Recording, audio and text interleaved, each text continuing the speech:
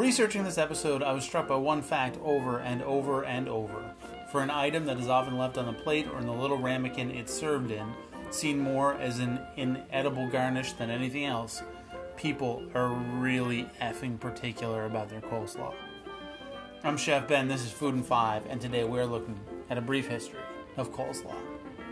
Now before we jump in, it's really important that we nail down what exactly coleslaw is. Is it a mixture of cabbage and mayonnaise, possibly with some carrot? Could it be made with vinegar instead of mayonnaise? Is it just a side salad with cabbage as the base? Does it need to have cabbage at all? What about broccoli slaw? Well, depending on who you ask and where you are in the world, the answer to all of those questions could either be yes or no. As I said, people are very particular about their coleslaw.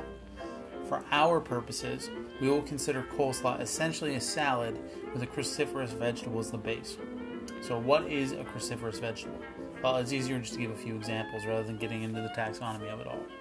So a few examples would be cabbage, broccoli, cauliflower, Brussels sprouts, bok choy, and a bunch of other stuff that fall into the same category. So any salad with any of these items as the main ingredient is coleslaw. I don't care what anybody says, it is. The dressing doesn't matter at all. It could be mayonnaise based, it could be vinegar based, it could even be mustard based. Okay, now that we know what coleslaw is, where did it come from? Well, just like answering the question of what is coleslaw can be confusing, so too can answering where it came from. I've seen many people talking about how the ancient Romans had a version that was made with cabbage, egg, vinegar, and oil, but finding anything other than anecdotal evidence of this is proven next to impossible.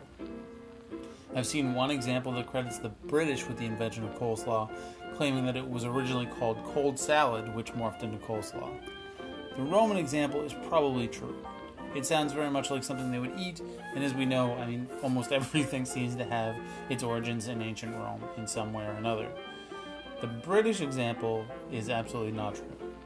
The British did not invent coleslaw, and it definitely did not come from the words cold salad. The word coleslaw is an anglicized version of the Dutch word koolsla, spelled Koolsla, which means cabbage salad. The first written recipe for coleslaw appears in a 1770 cookbook about Dutch food in the Old and New World. The recipe is for thin strips of cabbage mixed with melted butter, olive oil, and vinegar.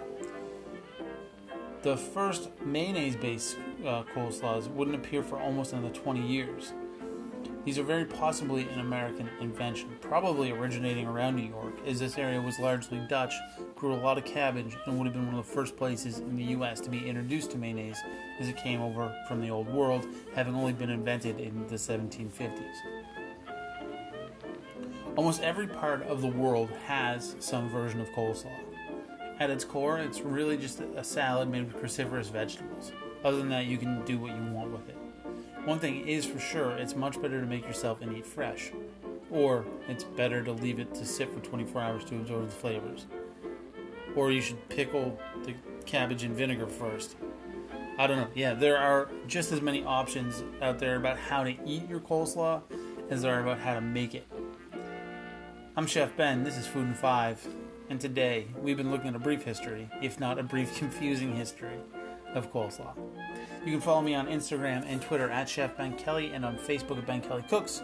You can like and subscribe and comment and rate this podcast. You can even share it with your friends. You can tell everybody you know about it. Go stand on a mountaintop and yell about the glories of Food in 5. You don't actually have to do that, but if you did, that'd be amazing. What else? It is Thursday. That means tomorrow's Friday. And guys, Monday, get this, on Monday, it will be the 200th episode of Food in 5. That's crazy. I don't know what we're going to do yet, but we should do something special. I just don't know what. Anyway, I will be back tomorrow with another fantastic episode of Food in 5. I hope that you all have a fantastic Thursday. I'll see you tomorrow.